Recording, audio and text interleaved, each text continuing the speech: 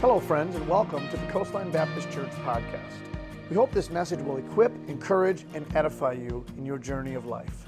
We'd love to connect with you. Please email us at info@coastlinecc.org. And for more information about our church and our services, visit coastlinecc.org. Now let's open our hearts and open God's Word. Every one of us have awkward moments in our lives, times of awkwardness. Some people thrive very well when things get awkward, and then there's people like me that don't, that usually make it more awkward. And you say something, it doesn't come out right, and you're like, you try to explain yourself, and you just make it worse, and you're just like, I need to go dig a hole and bury myself in it. Marissa, I remember once we were putting the kids on the bus, and she was getting Seth on the bus, and as Seth was getting on, she was saying goodbye to the bus driver, and nonchalant, she's like, all right, bye, I love you, to the bus driver, and I was like, okay, that's fine, and just, whatever. I remember I was talking to someone once, and I haven't done this yet, but that there's a stereotypical awkward moment when you're talking to a lady and you assume that she's with child, and you say, oh my goodness, how far along are you? And they're like, I'm not pregnant. You're like, and I'm leaving right now, I'm going, all right, goodbye. Awkward moments in life, we've all had these moments of awkwardness that usually later on we can laugh about them instead of being mortified like we are in those moments. And I want you to think, we're going to look at today one of the most horribly awkward moments in human history. Now, this wasn't a minor moment of embarrassment, and unfortunately it will never turn into a humorous story. What I'm about to read to you from the scriptures, once you hear it, you'll know that you are dealing with something so shocking, so outrageous and out of place that the world would never be the same again after this moment. The painful truth about this account in scriptures, this horribly awkward moment, is that it really did happen. It's not just a fairy tale. It's not just a made-up story. And it really did happen, and we still see the results of this in our lives today. This is not the way things were meant to be. And understanding that as you hear this biblical account is key in truly understanding the whole story of the Bible, and in making sense of Christmas in the way that it should be. Because we're going to go right back to the beginning of everything. Before we jump into the Christmas story, this moment in history, this awkward moment in history, was at the beginning. And the scriptures say this in Genesis chapter 3, in verse 8, and they heard the voice of the Lord God walking in the garden in the cool of the day. This is Adam and Eve, the first people that God created. And Adam and his wife hid themselves from the presence of the Lord God amongst the trees of the garden. Why did they do that? Well, let's see. The Lord God called unto Adam and said unto him, where art thou? Genesis 3:10, and he said, I heard thy voice in the garden, and I was afraid because I was naked, and I hid myself. Verse 11, and God said, who told thee that thou wast naked? Hast thou eaten of the tree whereof I commanded thee that thou shouldest not eat? And the man said, the woman thou gavest to me to be with me, she gave me the tree, and I did eat. And the Lord God said unto the woman, what is this that thou hast done? And the woman said, the serpent beguiled me, and I did eat. Adam and Eve had just endured the first awkward, embarrassing, shame-inducing moment between them.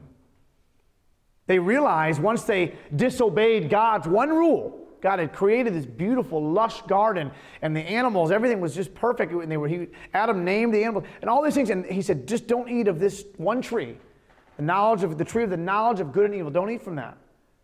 He said, there's the tree of life, but don't eat from that tree. And what happened? The enemy, as a serpent, tempted Eve. She ate, gave to her husband, and suddenly they disobeyed God. The first sin was ever committed, and suddenly what was pure and holy and everything was okay soon became stained and tainted.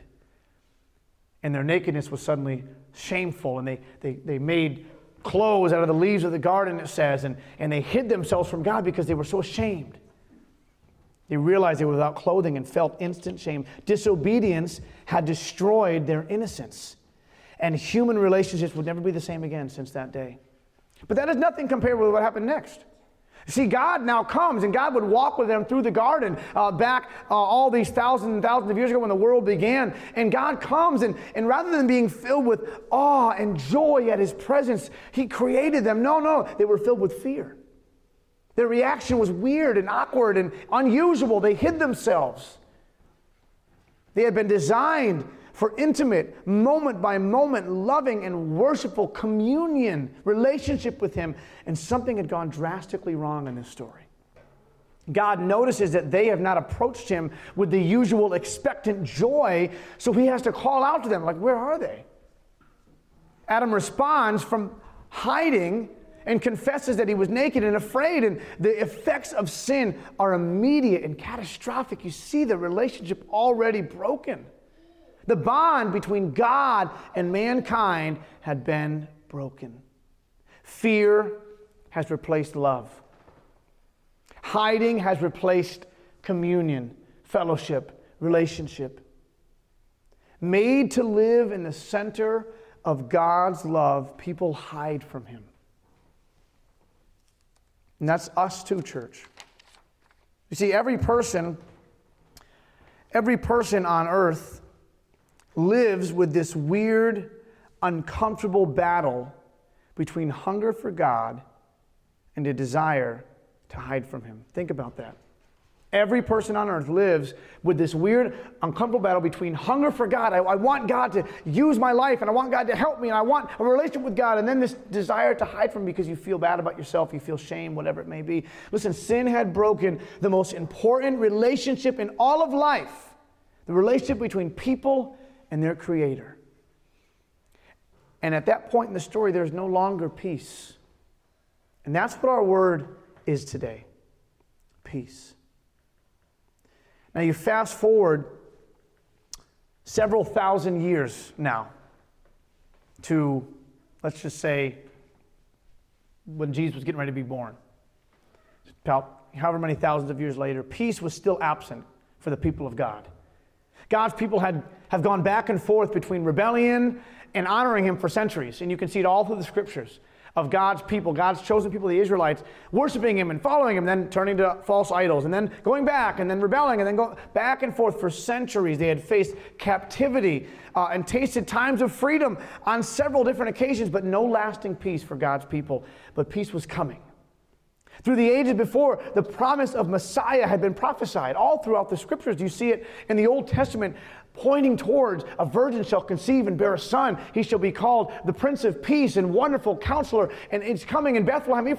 All throughout the prophecies of old, they had been saying a Messiah is going to come and rescue his people. One who's going to bring peace to God's people, to restore what was broken, to rescue them. But not like we've been talking about in the Gospel of John, not from the rule of a tyrannical dictator like they thought, but someone was coming to rescue. There's no peace yet, but peace was coming. What a time of fear instead of peace. As the wise men, you know the story of the wise men seeking the star, told Herod of this promised Messiah. And then King Herod, this wicked, evil king, slaughters thousands of baby boys for fear of his kingdom being taken away. There's no peace yet. Do you imagine that? The tragedy of that back before Jesus was born, and the king is so fearful that this Messiah is going to come and take his kingdom away, that he slaughters all these children. Awful. No peace. But peace was coming. The people of God, under Roman rule, seemingly forgotten, hoping for redemption day after day after day, but never seeing it, trodden under the feet of an earthly powerhouse, just under their foot, unable to do what they want, hopeless. There's no peace yet, but peace was coming.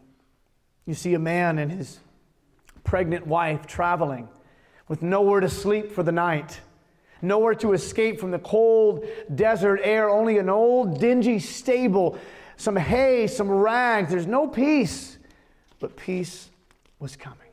And church, suddenly, in the dark of that dingy old stable, with no light but the stars above, peace came. The Messiah that the earth had cried for now cries to be held by Mary, and will soon cry in torment on the cross of salvation. Peace has come. The tiny hands that stretched out to touch his mother's face would one day stretch out on a cross and save us all. Peace had come. Those tiny feet in that manger, kept warm by a loving mother and father, would one day walk to Golgotha, carrying the cross of our salvation to be pierced for our sins, bringing peace to all. Church, peace had come. You see, that night on a hillside in Bethlehem, shepherds were keeping watch over their flocks by night, probably watching for some wild animal or criminal to come and steal or kill, unable to rest for fear of what would happen to their sheep if they weren't paying attention, or themselves. Looking over their shoulder, these shepherds, fearful of what could come in the night. But what came that night? Peace came that night. We see the scriptures say in Luke 2, the story of Christmas, and there were in the same country shepherds abiding in the field, keeping watch over their flock by night. And lo, the angel of the Lord came upon them, and the glory of the Lord shone round about them, and they were sore afraid. And the angel said unto them, Fear not, for behold, I bring you good tidings of great joy, which shall be to all people. For unto you is born this day in the city of David a Savior, which is Christ the Lord. And this shall be a sign unto you. Ye shall find the babe wrapped in swaddling clothes, lying in a manger. And suddenly there was with the angel a multitude of the heavenly host, praising God and saying, Glory to God in the highest, and on earth peace, goodwill toward men. Peace came that night. The angels started a song of glory that night that is still being sung today and will go on for eternity. We sang today about that silent night, that holy night, sleeping in heavenly peace. In the book of Revelation, the last book of the Bible, we find that there are already those singing the glory of Jesus. And one day, church, we are going to join in that multitude of voices, no longer looking forward to hope, but looking back with the security of our redemption through Jesus Christ. It's been accomplished. He did the work for us. We'll sing with the angels forever and ever that we are rescued. We have been rescued by Him, and peace has come. And church, this is Christmas. The series is called Welcome to Christmas because that is what it's about. Jesus didn't come just to bring peace. He's the Prince of Peace. When you look in that manger at that little baby boy, that's peace lying in that manger. The broken world, this broken world racked by sin was hopeless. Hopeless, but the Prince of Peace, as the Old Testament, as the prophet Isaiah called him, the Prince of Peace, made peace between God and us through His life, His death on the cross, and His resurrection. The fearful awkwardness between us and God has been forever broken by Jesus. We don't have to run and hide from God. We don't have to run and hide thinking that we're less than or not enough. We can run with confidence into the presence of God, knowing He will never turn us away. That's what Jesus did. He is the Prince of Peace. And as we finish up this morning, I want you to hear this and read this quote. It is this peace that we have with God through Jesus that allows us to live our lives in this broken world, shattered by trials, and also to live in peace with others who are just as broken as we are. Church, the truth is we don't have any reason to not live in peace. Peace in our own hearts and peace with other people. We just don't. Jesus made a way. The manger, the cross, all of it. Jesus is our peace. We hear Jesus say in the book of John, chapter 16, Jesus says to His disciples, These things have I spoken unto you, that in me ye might have peace. In the world you shall have tribulation. You're going to have trouble. You're going to have problems, He says. But be of good cheer, because I have overcome the world. That's what Jesus says to you this morning. So you're going to have issues. You're going to have trouble. You're going to have struggles, tribulation and trials. But cheer up, because He has overcome the world. Church, peace is not the absence of trouble. We think it is. We think that peace is when everything is going right in life. That's our definition. When everything is perfect, when my world is not rocked at all, when the boat's not rocking, when everything is just calm and everything's going the way I think it should be going, and there's no trouble at all, that is when I can have real peace. Peace is not the absence of trouble. Peace is resting in Jesus in the middle of trouble. That's what peace is. Peace is not the destruction of an enemy. Peace is allowing God's grace to flow through you to your enemies. That's real peace. Peace is not being secure with a lot of relationships in life and I got to have everything. Peace is found in believing that all you need is Jesus. That's peace. The story of Christmas, church, is a story of peace. Peace that had come to a world in need. There was no way that we could have or would have figured it all out on our own. We just wouldn't have. We wouldn't have been able to figure it out. And that's why Jesus came. Eternal damnation, present chaos, destruction was inevitable. But then came Jesus, the Prince of Peace. Church, do you recognize your need this morning for peace? You will never live a life of peace apart from Jesus. You never will. You'll never live a life of peace apart from Jesus. You will continually be searching. You will continually be looking for peace. You will never have true peace with your fellow man apart from Jesus. In your own morality, something will always come up. A conflict will always arise, and that shadow of peace will fade away in a moment. Listen, this Christmas season, remember the peace that was sung about on that hillside in Bethlehem when the angels say, "Glory to God in the highest, and on earth, peace." Why could they sing that song of glory? Why could they sing that song of praise? Because just over the hillside in a dirty old stable was a little baby boy, Jesus, the Son of God, who was God, come to bring peace to the world. His name shall be called Emmanuel, the scriptures say. Emmanuel means God with us. That's peace. Remember the peace that came to your soul by the gospel of Jesus. Peace, can you believe it? Peace came from death. The death of Jesus Christ on the cross, and peace came from that. Remember your constant need for Christ and His peace. Remember that He will bring peace to your life if you let Him. If you stop fighting against His working in your life. If you relinquish control. If you stop trying to glorify yourself, there's no peace in that. Let Him be your peace. Listen, church, let's just get real this morning. Getting ticked off at the driver in front of you is not resting in the peace of Christ. Practically speaking here, church. When your blood pressure rises at something that your spouse or significant other says to you or does to you, that's not resting in the peace of Christ. When you look at the budget for the month and start stressing and worrying and taking out your fear on those around you subconsciously, that is not resting in the peace of Christ. Church, I'll be real with you this morning. This past month, this past year has been the hardest year of my life to date. It has been full, chock full of one thing after another, knocking us down. The enemy's on the attack on me, on my family, on our church. It feels nonstop. And sometimes I'm like, Lord, I need a break here. I need a break.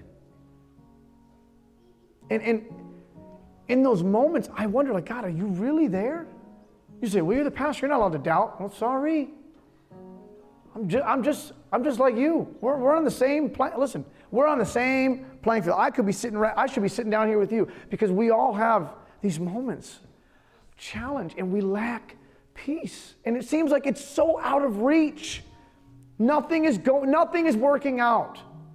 Nothing is coming together. I'm living in a winter rental that I got to be out at the end of April, and I don't know what's going to happen after that. Still, Add to that every other thing going on in life, things that are much bigger deals than that are happening.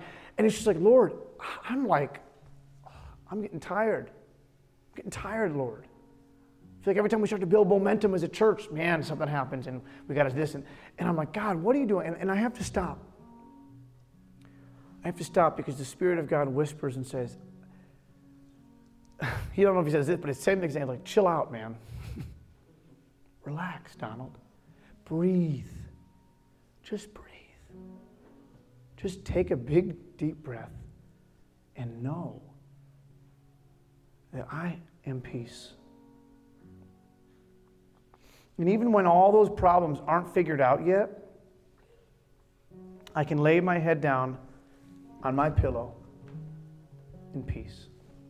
David said it in Psalm 3 when he's on the run, hiding out in caves from his own son who's trying to kill him and take his kingdom. King David said, man, all these problems are against me. Many there be which are against me, and people say there's no help for me in God, but thou, O Lord, art a shield for me, my glory and the lifter of mine head. And he says, I laid me down and I slept and I awaked, for the Lord sustained me. He says, you know what? I got a good night's rest, even on the run for my life. Why? Because he is my peace. He is all I need. You got Jesus, you got enough. You got Jesus, you got enough. Because he is peace. Our heads are bowed. Lord, we love you and we are grateful for you. Thank you, Lord, for the opportunity to share your word this morning. I have no doubt that there are people here today that are lacking peace. It seems hard to find. It seems hard to find sometimes. But really, it's right under our noses because it's you. You are our peace. Lord, just like on that hillside long ago, God, you're enough for us. I ask you to be with us, Lord. Help us not to search for peace in a bottle or in a pill or in a relationship or in money, but help us to find and know that peace only comes from you. Thank you again for listening to the Coastline Baptist Church podcast. We hope the message was an encouragement to your heart. Please connect with us through our website, coastlinecc.org, or on Facebook or Instagram. Send us a message, send us an email, and we'd love to connect with you. We'd also love if you could visit us for a Sunday morning service. You can find our address on our website, and our services start at 10 a.m. Our mission at Coastline is simply this: to know Jesus deeply and to show Jesus daily. I hope that we've helped you do that in your life today. Thanks again, and we'll see you next week.